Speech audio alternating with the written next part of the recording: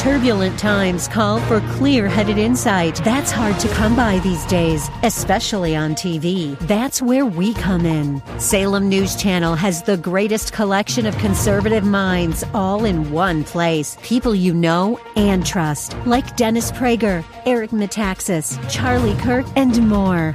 Unfiltered, unapologetic truth. Find what you're searching for at snc.tv and on Local Now, Channel 525. SRN News. Faith Talk 570 WTBN Pinellas Park and 910 WTWD Plant City. It's time for Verse by Verse, sponsored by Verse Ministries.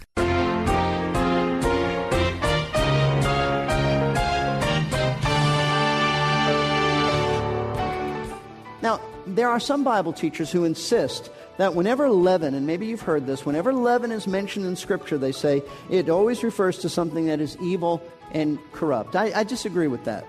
I don't see that in Scripture. And that's certainly not the case here. Jesus wouldn't be teaching that his kingdom influences the world for evil. That's impossible that he would say that. In today's class of Verse by Verse, we will learn just what Jesus intended for his disciples and us to learn from this parable of the mustard seed and the leaven, is found in Matthew 13. Open your Bibles there and join Pastor Steve Kreloff and the rest of the class as he lays out this important passage of Scripture. We are glad you have joined us today. These daily Bible classes come to you from Lakeside Community Chapel in Clearwater. They are all available for streaming or downloading at our website, versebyverseradio.org. Download as many as you like from a wide variety of subjects and portions of Scripture. You can call us at 727-239-0306 if you have any questions or comments about the resources presented there. Pastor Steve Kreloff is our teacher for these classes. Today he will bring the final portion of his study on this parable. Open your Bibles to Matthew chapter 13 and verse 31. He begins our class by reviewing the significance of the mustard seed becoming a great tree. Here is Pastor Steve. So you understand that Nebuchadnezzar had this dream or this vision in which he saw a tree with branches going out and birds and other animals taking refuge in it. Now, nobody in his kingdom knew how to interpret this, but there was a man by the name of Daniel, a prophet of God. And as the chapter goes on to say, Daniel was able to give the correct interpretation of this dream. He gives it in verses 20 and following. We read this.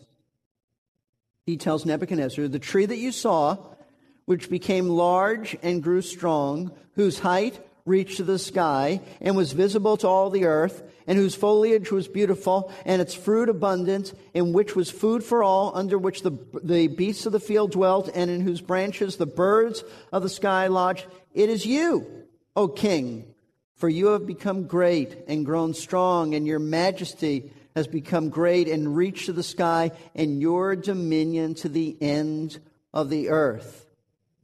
What Daniel was telling Nebuchadnezzar is that you are this kingdom. You are this tree.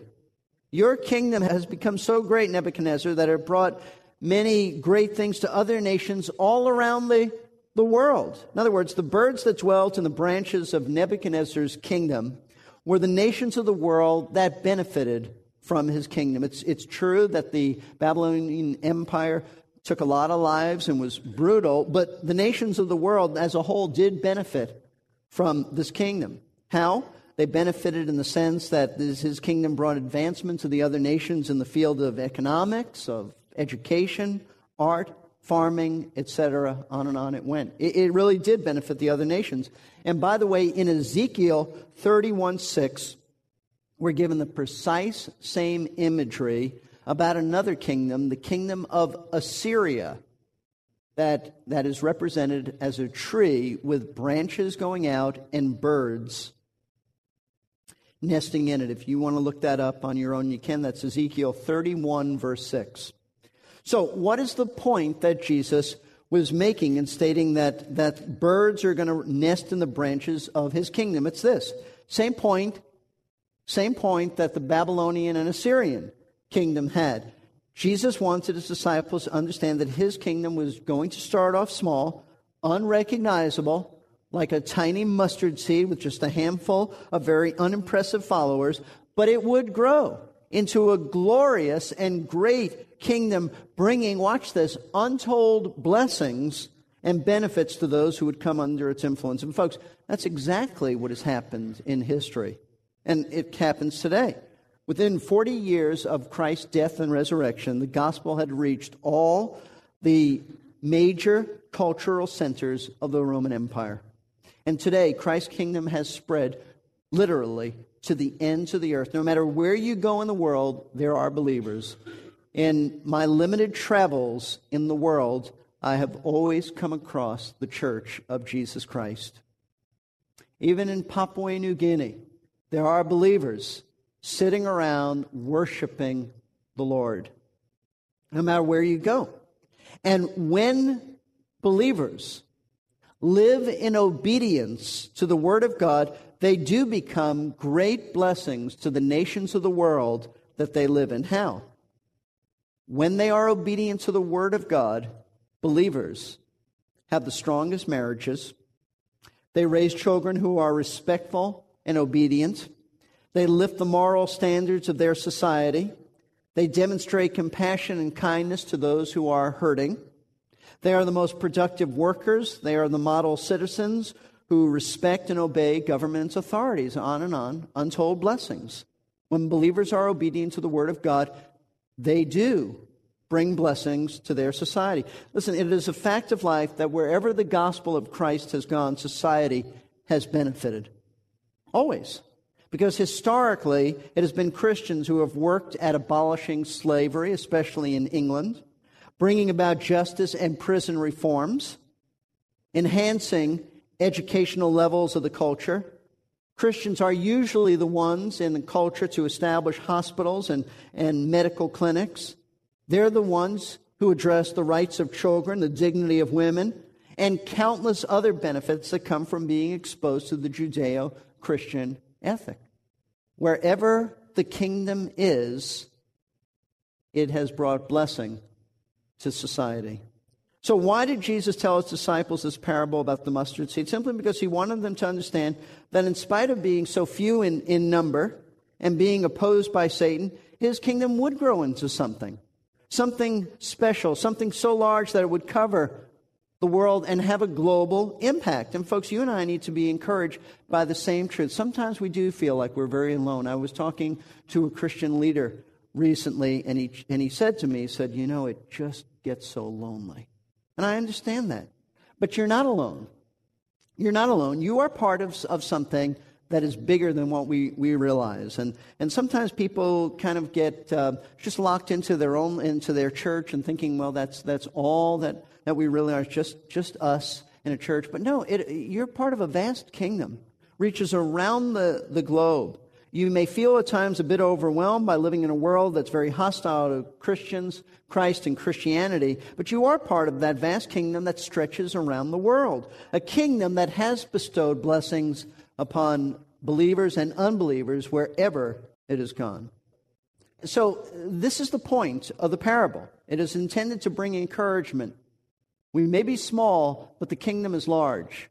We may have started off being unimpressive, but we will have an impressive way of influencing people. Now, the Lord was so intent that this message be understood by his disciples that he actually gave them a second parable very similar to this parable, the parable of the leaven, which only reinforces this parable. So let's look at this quickly.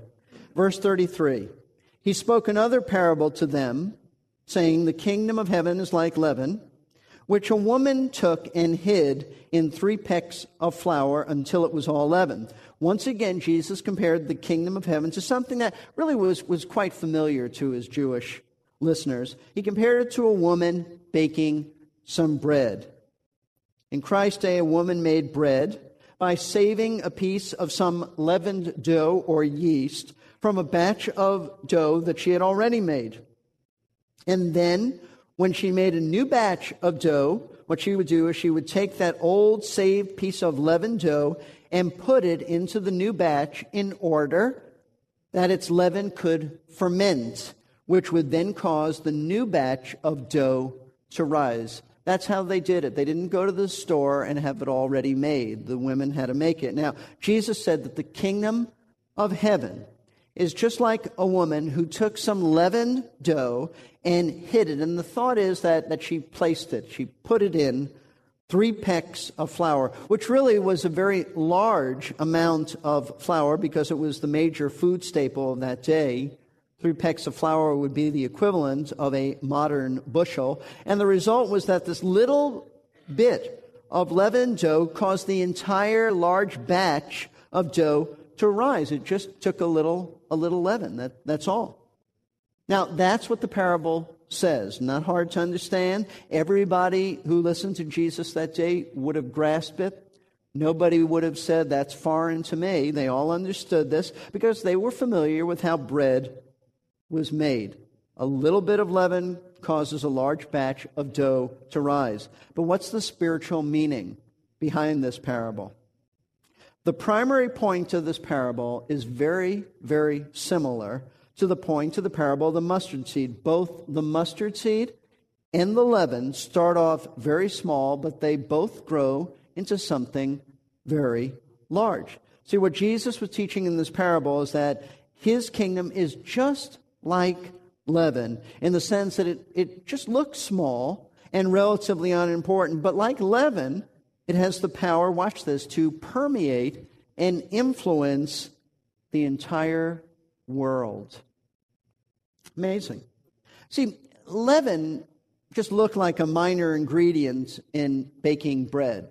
Just minor. However, once that small, minor-looking piece of leaven was placed in a large new batch of dough, it permeated all the dough. It didn't take much. It caused it to rise. Likewise, Christ's kingdom at the time of his first few disciples was small and looked rather minor and meaningless. But once they were placed in the world, after he returned to the Father, they turned the world upside down. They did turn the world upside down. Remember in the book of Acts, it says the men that have turned the world upside down have come here.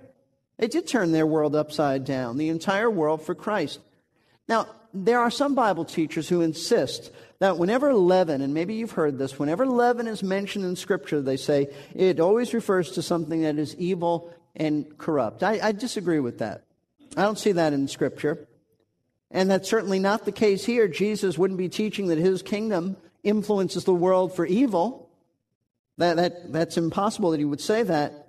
See, when leaven is mentioned in the Bible, it primarily, note this, it primarily refers not to evil, although there are times it may, but not primarily. It refers to a little bit having a tremendous power to influence a large quantity.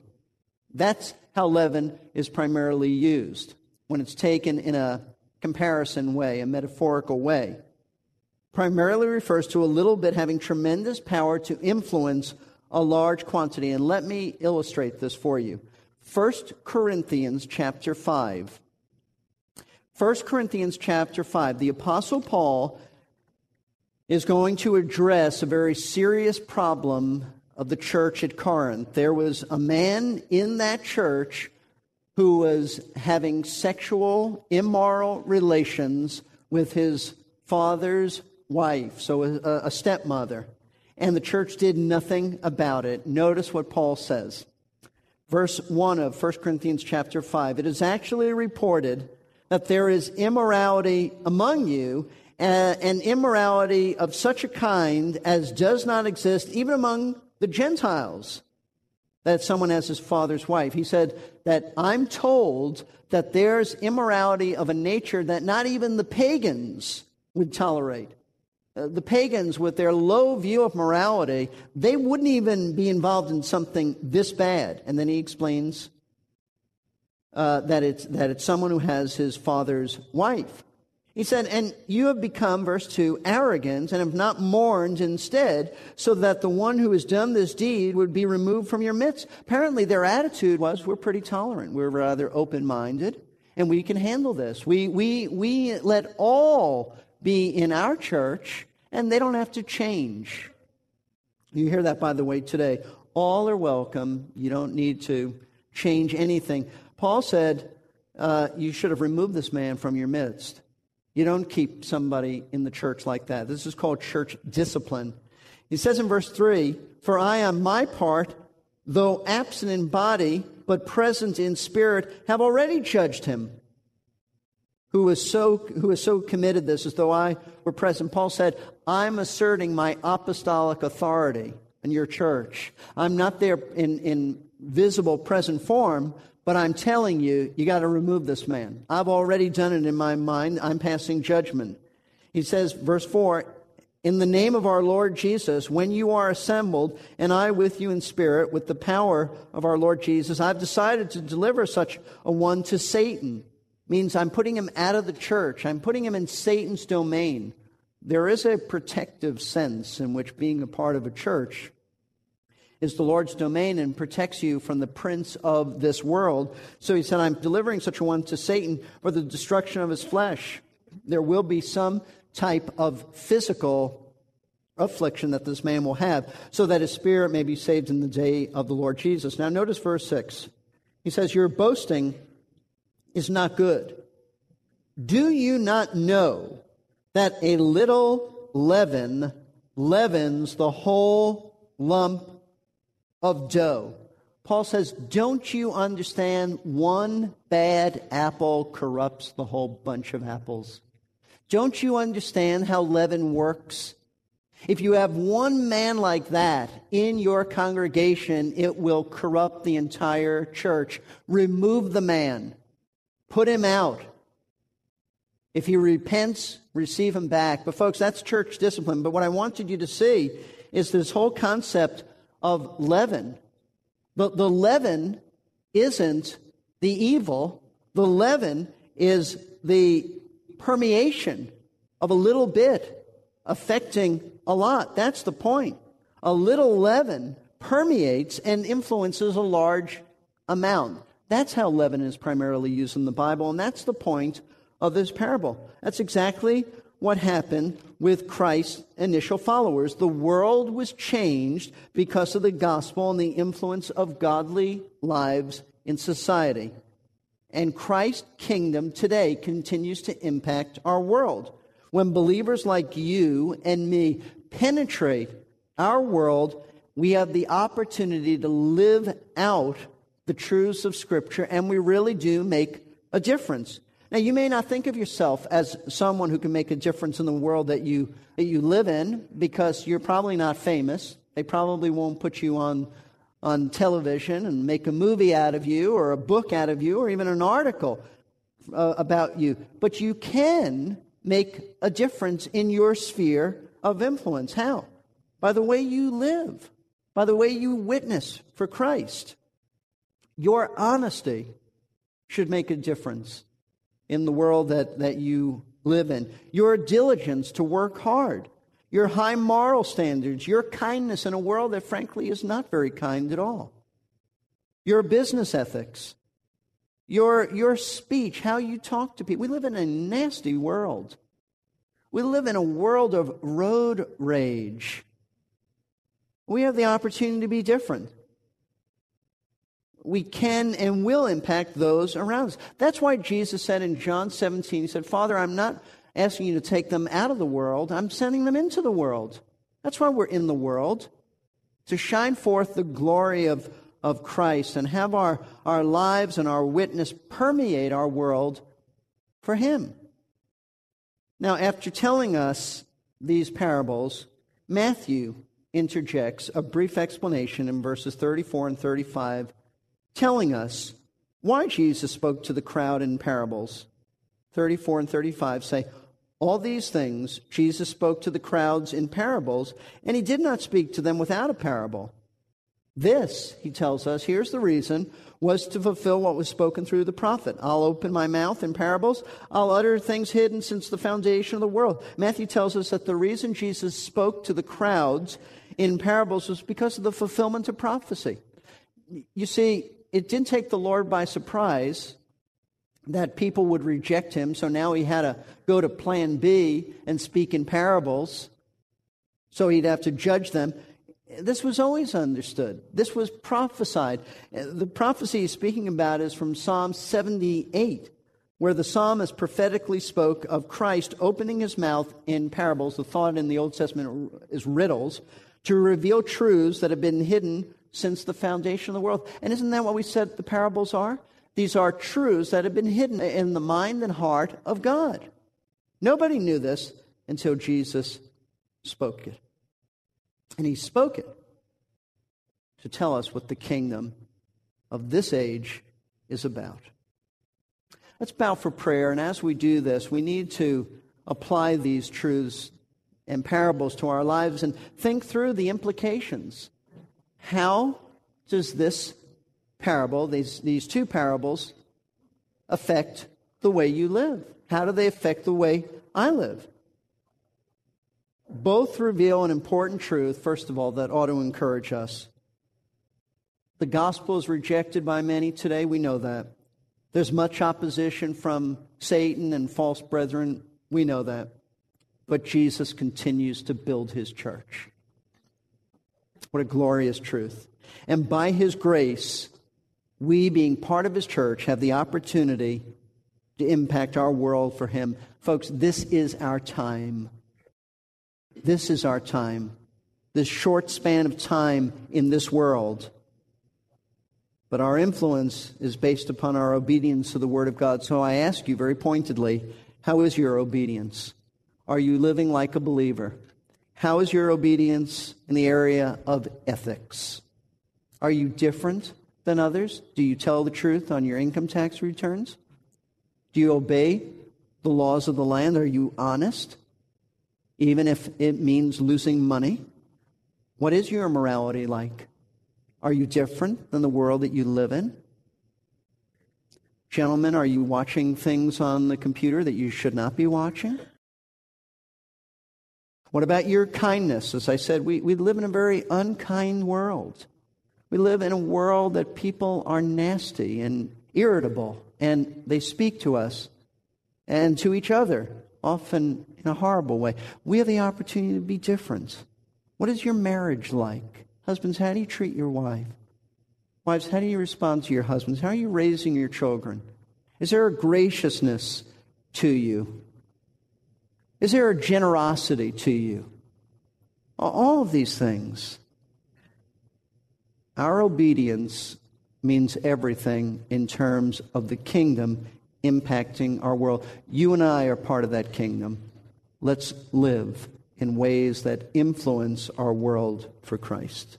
And if you don't know this King, I urge you to come to know him today. You can. Repent of your sin, see your lostness, come to him, bow before him, trust him as the Savior and your Master. Father, thank you for these two parables. Often, Lord, they are overlooked. They can be easily forgotten. But I pray that you would take these truths and drive them deep into our hearts. Because, Lord, your kingdom is just like this. And I thank you that we're part of something that's much larger than what we can even see and grasp. Thank you that you are building your church all around the world. And I pray for believers, Lord, in this day and age, may we as the generation that seeks your face, the generation that lives differently, the generation that lives by the Word of God, the generation that is distinct in their behavior, the generation that lives by Scripture, Lord, and not by human philosophy, not by today's standards in our world, but by your standards. So, Lord, I pray you'll take these truths, drive them deep into our hearts, and may we live in a way that reflects Christ. We pray this in his name. Amen. Thanks, Pastor Steve, for this great challenge to be faithful in our proclamation of the gospel, despite the opposition we may face. Jesus said, "I will build my church, and the gates of hell will not prevail against it." What an encouragement that should be to us. And my friend, if you have any doubts as to your own salvation and being a part of Christ's kingdom, please call us and let us pray with you and discuss this most important issue of life. Our phone number is 239-0306. Our email address is contact@versebyverseradio.org. We'd love to have the opportunity to help you in any way we can. Don't forget our book offer for a gift of any amount to Verse by Verse this month. Write to Verse by Verse Ministries, P.O. Box 5884, Clearwater, Florida, 33758. You may also contribute online by going to versebyverseradio.org. You can call us at 727-239-0306, and our email address is contact@versebyverseradio.org. I'm your announcer, Jerry Pruden.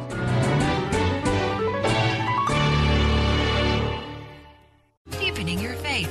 The Lord came and called from heaven, said, Abraham, Abraham. Yes, Abraham replied, here I am. Don't lay a hand on the boy. Don't hurt him in any way. For now, I know. Question, in your defining moment, does God know? Faith Talk 570 and 910 WTB.